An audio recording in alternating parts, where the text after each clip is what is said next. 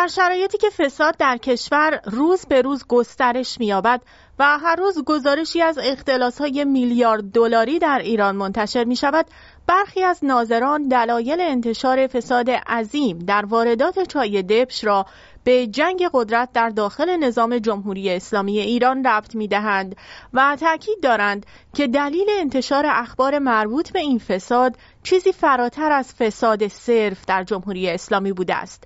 به ویژه آنکه برخی اخبار حاکی از این است که پیش از تخصیص آخرین مرحله ارز مربوط به خرید چای، طی نامه‌ای به وزیر از وی خواسته شده تا تخصیص ارز به شرکت متوقف شود، اما چنین اتفاقی نیفتاده است. اما اکنون ابعاد دیگری از فسادهای گسترده‌تر مطرح شده است. احمد توکلی، نماینده سابق مجلس و عضو مجمع تشخیص مصلحت نظام، در نامه‌ای که به ابراهیم رئیسی نوشته از ابعاد غارت گسترده و رانت بی سابقه مبنی بر صدور مجوز واردات 13 میلیون تن کالای اساسی به یک شرکت تازه کار متعلق به جبهه پایداری و با طبقه بندی کاملا محرمانه خبر داد. بر این اساس واردات 13 میلیون تن کالای اساسی شامل گندم، ذرت دامی، کنجاله سویا، جو، برنج، روغن و گوشت قرمز و سفید به یک باره طی قراردادی با طبقه بندی کاملا محرمانه و بدون رعایت تشریفات قانونی به شرکتی بدون پیشینه در واردات کالای اساسی واگذار شده است. این رانت بزرگ و موارد مشابه در ابتدای سال جاری در وزارت کشاورزی رخ داده و در این رسوایی بزرگ دولت در کنار تعهد تأمین ارز متعهد شده منابع ریالی را نیز تأمین کند و سود واردات نیز 50-50 تقسیم شود. این در حالی است که این شرکت در طول عمر کوتاهش حتی 1 تن از این کالاها را وارد نکرده است و حالا می‌خواهد 13 میلیون تن از آنها را با ریال دولت و ارز بانک مرکزی وارد کند. این اقدام وزارت کشاورزی در حالی صورت گرفته که وزارت کشاورزی 2 شرکت بزرگ در تجارت خارجی به نام‌های بازرگانی دولتی ایران و پشتیبانی امور دام کشور دارد که اقدامی مجرمانه بوده. همچنین در تخلف دیگری وزیر جهاد کشاورزی بدون واردات کالا تقاضای تخصیص ارز کرده است. در اردیبهشت ماه 1401 وزیر جهاد کشاورزی نامه‌ای به بانک مرکزی ارسال و درخواست 1,400,000,000 دلار ارز ترجیحی به سازمان تعاون روستایی برای این قرارداد کرده است، در حالی که هنوز هیچ کالایی به کشور وارد نشده بود. این اقدام وزیر کشاورزی در حالی است که حتی شرکت‌های دولتی نیز تا قبل از ورود کالا به کشور ارزی دریافت نمی‌کنند. این اتفاق در حالی رخ داده که وارد کنندگان کالاهای اساسی و نهادهای دامی از پاییز سال گذشته بارها نسبت به عدم تخصیص ارز و انتظار بیش از 40 کشتی کالا در بنادر برای تخصیص ارز گلایه کرده بودند. مشخص نیست با چنین فساد گسترده‌ای چگونه وزیر سابق وزارت کشاورزی آزاد است و دستگیر نشده است. اما در تداوم واکنش‌ها پزشکیان نماینده مجلس در این خصوص ضمن ابراز بی‌اطلاعی نسبت به علت اطلاع رسانی دیر هنگام این فساد، دلیل اصلی این فساد در دوره‌های مختلف را عدم نظارت بر روندهای اقتصادی عنوان کرد و اظهار داشت برای مقابله با این وضعیت بایستی سیستمی نظارتی راه اندازی کرد. وی تأکید کرد برای مقابله با این وضعیت باید سیستم داده ها را اصلاح کرد تا امکان کنترل فراهم شود. وی همچنین یادآور شد که در جلسات مفاسد اقتصادی هم بارها تأکید شده که باید سیستم داده ها اصلاح شود تا بشود تا حدودی جلوی فساد را گرفت. وی افزود با اصلاح سیستم داده ها لازم نیست فرد به طور شخصی تعقیب شود و یا به نماینده گفته شود دنبال فساد بگردد، بلکه این خود فرد است که باید اطلاعات مربوط به خود را به سیستم بدهد، از درآمد تا بقیه اطلاعات همه آنها را به اطلاع سیستم برساند. به افزود وقتی سیستم اطلاعات درست باشد، هر پولی که در حساب کم و زیاد بشود و هر پولی که به حساب وارد شود، سیستم میتواند سوال کند که این پول از کجا آمده است. پزشکیان مشکل همه این رانت‌ها، قاچاق‌ها، زمینخواری‌ها و رشوه‌ها را نبود سیستم داده‌ها دانست و گفت تا این سیستم درست نشود فساد اصلاح نمی‌شود. این نماینده مجلس افزود وقتی سیستم داده وجود ندارد، هیچ کس تقصیر را به عهده نمیگیرد و همه مدعی ضد فساد بودن میشوند و اعلام میکنند که دارند با فساد مقابله میکنند. به افزود اگر سیستم درست باشد، لازم نیست کسی شعار بدهد و خود سیستم کنترل میکند. پزشکیان تصریح کرد اگر اراده‌ای برای مقابله با قاچاق، زمینخواری، رانت، رشوه و ویژه‌خواری وجود دارد، کافی است که همین سیستم داده‌ها پیاده شود و مسئله حل خواهد شد. پزشکیان در ادامه گفت اگر این فساد در دولت دیگری رخ داده بود، آبروی او را می‌بردند و با او برخورد می‌کردند، در حالی که در این فساد نه رسانه ورود کرده و نه مجلس. بسیاری از تحلیلگران علت عدم برخورد با فساد را استفاده از این موقعیت برای بهره‌مندی مالی عنوان می‌کنند و تأکید دارند اگر سیستم اطلاعات آنگونه که پزشکیان می‌گوید فعال شود، امکان انجام فسادهای گسترده که بخشی از آنها درون حاکمیت است وجود نخواهد داشت و به همین دلیل با وجود تأکیدها و ارائه راه حل‌های کارشناسی در این خصوص، اما هیچ برخورد جدی نه با فساد صورت می‌پذیرد و نه اقدامی می‌شود که نشان دهد دولت و حاکمیت در این خصوص عزم جدی دارد.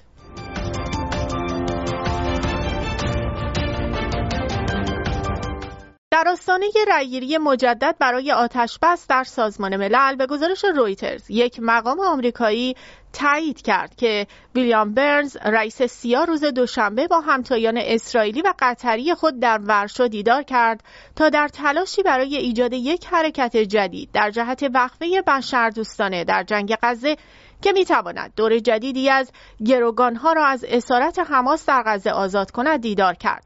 برنز که در میانجیگری توافق قبلی نقش نماینده جو بایدن رئیس جمهوری آمریکا را بر عهده داشت، چند روز پس از دیدار دو طرف برای از سرگیری مذاکرات غیر مستقیم بین اسرائیل و حماس با میانجیگری قطر با دیوید بارنیا مدیر موساد و محمد بن عبدالرحمن آل ثانی نخست وزیر قطر دیدار کرد.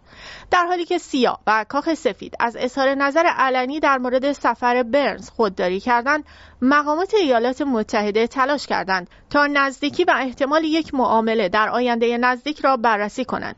این مذاکرات پس از آن صورت می‌گیرد که دور قبلی آتش‌بس به ادعای اسرائیل به دلیل ناکامی حماس در آزادی زنانی که هنوز در اسارتش بودند شکست خورد. مقامات ایالات متحده امیدوار بودند که در نهایت پس از آزاد شدن همه زنان و کودکان، مجموعه گروگان‌های واجد شرایط برای آزادی را گسترش دهند، اما این تلاش‌ها پس از شکست وقفه 7 روزه ماه گذشته شکست خورد. در اسرائیل فوریت برای آزادی 129 گروگان باقی مانده هر لحظه بیشتر می شود، زیرا نگرانی‌ها در مورد وضعیت آنها با ماندن هرچه بیشتر در اسارت افزایش می‌یابد. بایدن به ویژه برای 8 شهروند آمریکایی که گمان می‌رود هنوز در غزه گروگان گرفته شده باشند متمرکز بوده است، اگرچه مقامات آمریکایی اطلاعات کمی در مورد وضعیت یا محل نگهداری آنها دارند.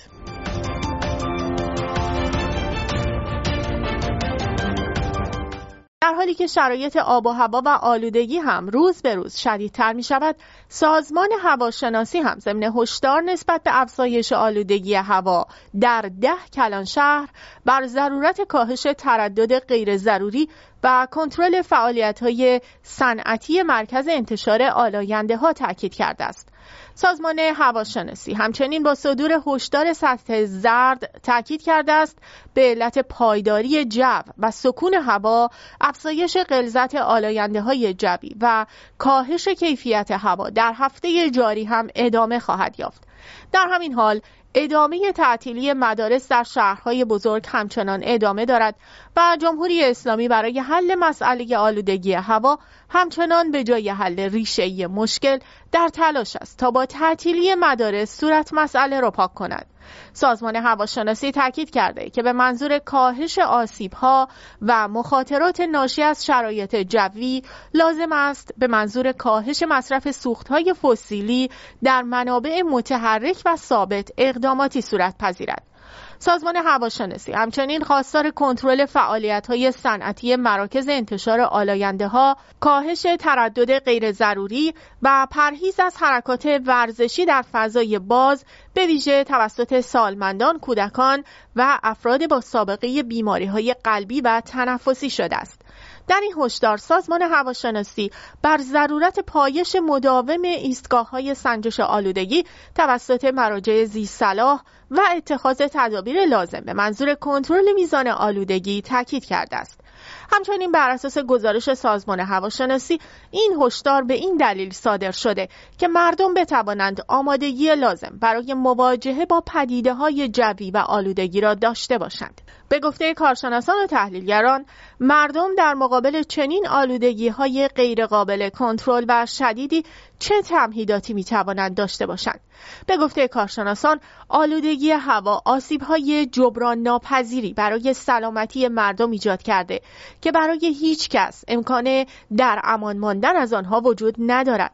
سرطان فراگیر در ایران به گفته برخی کارشناسان به دلیل آلودگی هوا تا این حد شیوع یافته و برای کنترل این میزان آلودگی دولت و حاکمیت جمهوری اسلامی باید هم تمامی سیستم حمل و نقل را باز تعریف کند و هم آنکه در وضعیت سوخت کشور سوخت اتومبیل‌ها و سوخت نیروگاه‌ها بازنگری و اصلاح کند، اقداماتی که انجام آنها به هیچ وجه در اولویت جمهوری اسلامی نیست.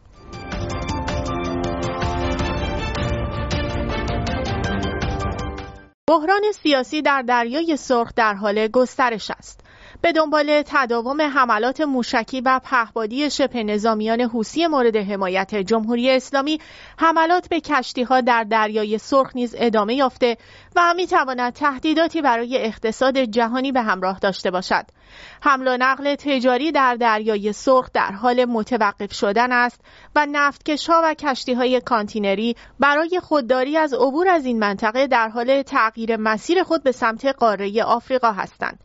روز گذشته نفتکش سوانه آتلانتیک در دریای سرخ مورد هدف قرار گرفت و انصارالله از سوی آمریکا مسئول این اتفاق معرفی شد.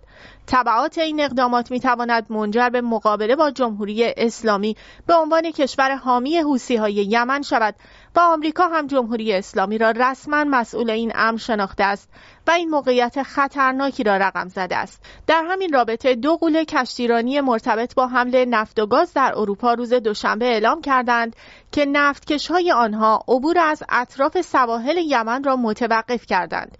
این در حالی است که عبور از مسیر یاد شده تنها راه گذر از کانال سوئز است. کانال سوئز به عنوان میانبری برای کشتی‌هایی که از بندرهای اروپا و آمریکا به سمت بندرهای جنوب شرق آسیا، شرق آفریقا و قاره اقیانوسیه در رفت آمد هستند ساخته شده تا این کشتی‌ها ناچار به دور زدن قاره آفریقا نباشند. در روزهای اخیر نیز چندین شرکت کشتی‌های کانتینری از توقف عبور خود از دریای سرخ خبر دادند.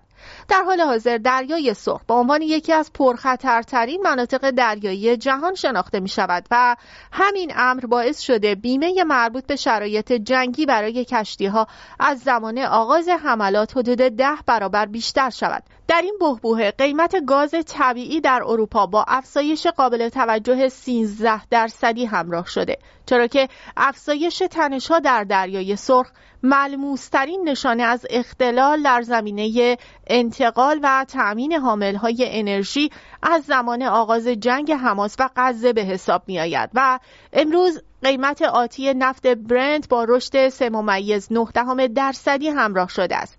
از شرکت بریتیش پترولیوم گرفته تا گروه AP موله، مرسک، شرکت‌هایی که کالاهای مصرفی و حامل‌های انرژی را جابجا می‌کنند، به دلیل خودداری از ورود به دریای سرخ باید مسیرهای طولانی‌تری را بپیمایند. زمانی که کانال سوئز در سال 2021 به شکل ناگهانی بسته شد، این موضوع مشخص شد که شبکه‌های حمل و نقل دریایی در زمان بسته شدن آبراه‌های اصلی تا چه اندازه شکننده هستند. این وضعیت خبر خوبی برای جو بایدن، رئیس جمهوری آمریکا که خواهان پیروزی مجدد در انتخابات است نخواهد بود، زیرا در صورتی که اثرات تورمی در آمریکا محسوس شود، شانس پیروزی کمتری خواهد داشت و افزایش قیمت بنزین تأثیر منفی برای بایدن خواهد داشت. روز گذشته وزیر دفاع آمریکا اعلام کرد ایالات متحده و متحدانش شامل بریتانیا، کانادا، فرانسه و سایر کشورها با تشکیل یک گروه ضربت نیروی دریایی موافقت کردند تا با حملات حوثی‌ها به کشتی‌ها مقابله شود. لوید وزیر دفاع ایالات متحده همچنین در دیدار با بنیامین نتانیاهو با اشاره به حمله به کشتی‌ها در دریای سرخ از جمهوری اسلامی خواست حمایت از حوثی‌ها را متوقف کنند. لوید گفت ما یک نیروی ضربت چند ملیتی را برای پشتیبانی از اصل اساسی آزادی دریانوردی رهبری می‌کنیم. حمایت جمهوری اسلامی از حمله حوثی‌ها به کشتی‌های تجاری باید متوقف شود. نتانیاهو هم گفت این جنگی علیه جمهوری اسلامی که اکنون تهدید به بستن گذرگاه دریایی باب‌المندب می‌کند. به گزارش رویترز، وزرای دفاع آمریکا و متحدان این کشور قرار است امروز جلسه‌ای تشکیل دهند تا گام بعدی برای جلوگیری از حملات به کشتی‌ها در دریای سرخ مشخص شود. اما به دلیل نبود اجماع آرا در میان متحدان آمریکا در حاشیه خلیج فارس، موافقت با یک اقدام مشترک با چالش همراه شده است. به دنبال آغاز جنگ اسرائیل و حماس، شورشیان یمنی نزدیک به ایران هشدار دادند که در حمایت از گروه‌های فلسطینی کشتی‌هایی را که در ارتباط با اسرائیل هستند و از آب‌های این منطقه عبور می‌کنند هدف قرار خواهند داد و این اقدام پاسخی به جنگ اسرائیل با حماس است. با این حال صاحب نفتکش سوان آتلانتیک که روز شنبه هدف قرار گرفت ادعا کرده این کشتی هیچ ارتباطی با اسرائیل نداشته است. او در بیانیه‌ای گفته صاحب این کشتی اهل نروژ است. مدیریت فنی آن سنگاپوری بوده و هیچ بخشی از زنجیره لوجستیکی برای محموله حمل شده ارتباطی با اسرائیل نداشته است. در هفته‌های گذشته چندین موشک و پهپاد شلیک شده از سوی شبه نظامیان یمنی توسط ناوهای جنگی آمریکا و فرانسه که در حال گشت زنی در منطقه بودند سرنگون شدند. این اقدام حوثی‌ها حتما در روزهای آینده واکنش جدی آمریکا و متحدانش را به دنبال خواهد داشت. به نظر می‌رسد جمهوری اسلامی نیز مانند جریان حماس در این مورد دچار اشتباه محاسباتی شده است.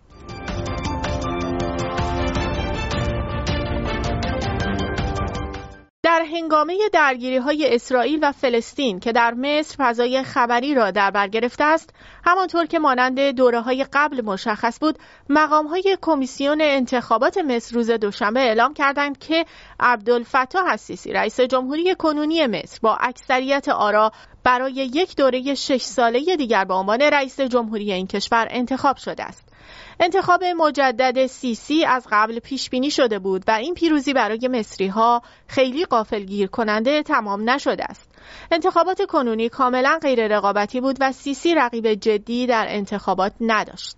حازم بداوی رئیس کمیسیون انتخابات مصر نرخ مشارکت در این انتخابات ریاست جمهوری را بی سابقه خوانده و گفته است که از 67 میلیون رای دهنده 66.8% آنها به عبدالفتاح السیسی فرمانده پیشین ارتش و رئیس جمهوری کنونی مصر رای دادند.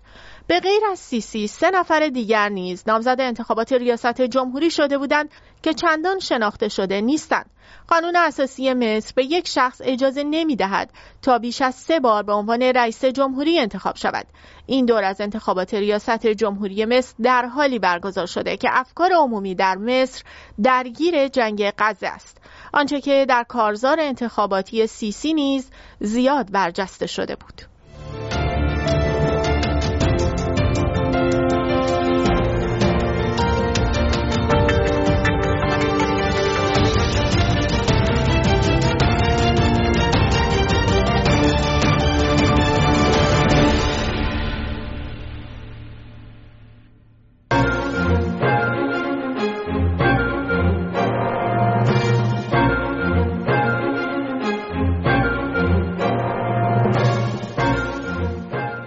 نشریه تایمز اسرائیل می نویسد گروه مرتبط با اسرائیل مدعی حمله سایبری شده که 70% از پمپ بنزین های ایران را به تعطیلی کشانده است. این نشریه می نویسد یک گروه هکری که قبلا با اسرائیل مرتبط بوده روز دوشنبه ادعا کرده که در یک حمله سایبری پمپ بنزین ها را در سراسر ایران به حالت فلج درآورده است. گروه موسوم به گنجشک درنده گفته است اکثر پمپ بنزین ها در سراسر ایران را از کار انداخته است. این گروه در بیانیه‌هایی به زبان فارسی و انگلیسی گفته است که این حمله سایبری در پاسخ به تجاوزات جمهوری اسلامی و دست نشاندگانش در منطقه صورت می‌گیرد. این گروه در اطلاعیه خود خطاب به رهبر جمهوری اسلامی نوشته است خامنه‌ای بازی با آتش بهایی دارد. این فقط یک مزه از چیزی است که ما در انبار داریم. این گروه ادعا کرده که به سیستم‌های پرداخت پمپ بنزین‌های آسیب دیده و همچنین سرور مرکزی و سیستم مدیریت هر جایگاه دسترسی پیدا کرده است. تایمز اسرائیل می نویسد از زمان آغاز جنگ اسرائیل با حماس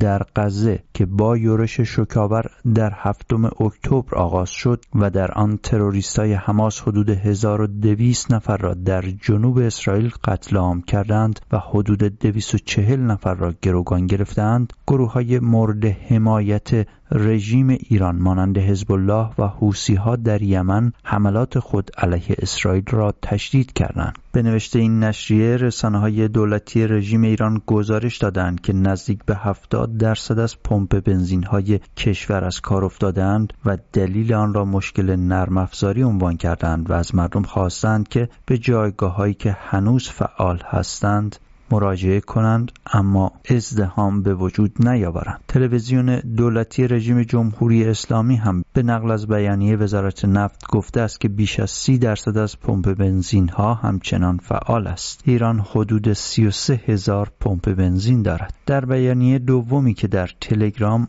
منتشر شد، گروه گنجشک درنده گفته است که همانند عملیات قبلی ما این حمله سایبری به صورت کنترل شده انجام شده و اقداماتی برای محدود کردن آسیب احتمالی به خدمات اورژانس در آن لحاظ شده است. گروه گنجشک درنده گفته است که ما قبل از شروع عملیات هشدارهایی را به خدمات اورژانس در سراسر کشور دادیم و مطمئن شدیم که بخش از پمپ بنزین ها در سراسر کشور به همان دلیل سالم ماندند. علیرغم دسترسی و توانایی ما برای ایجاد اختلال در عملکرد آنها، اما ترجیح دادیم که بخشی از این پمپ بنزین ها از مدار خارج نشوند. تایمز اسرائیل می نویسد که گفته می شود این گروه با اداره اطلاعات نظامی اسرائیل مرتبط است.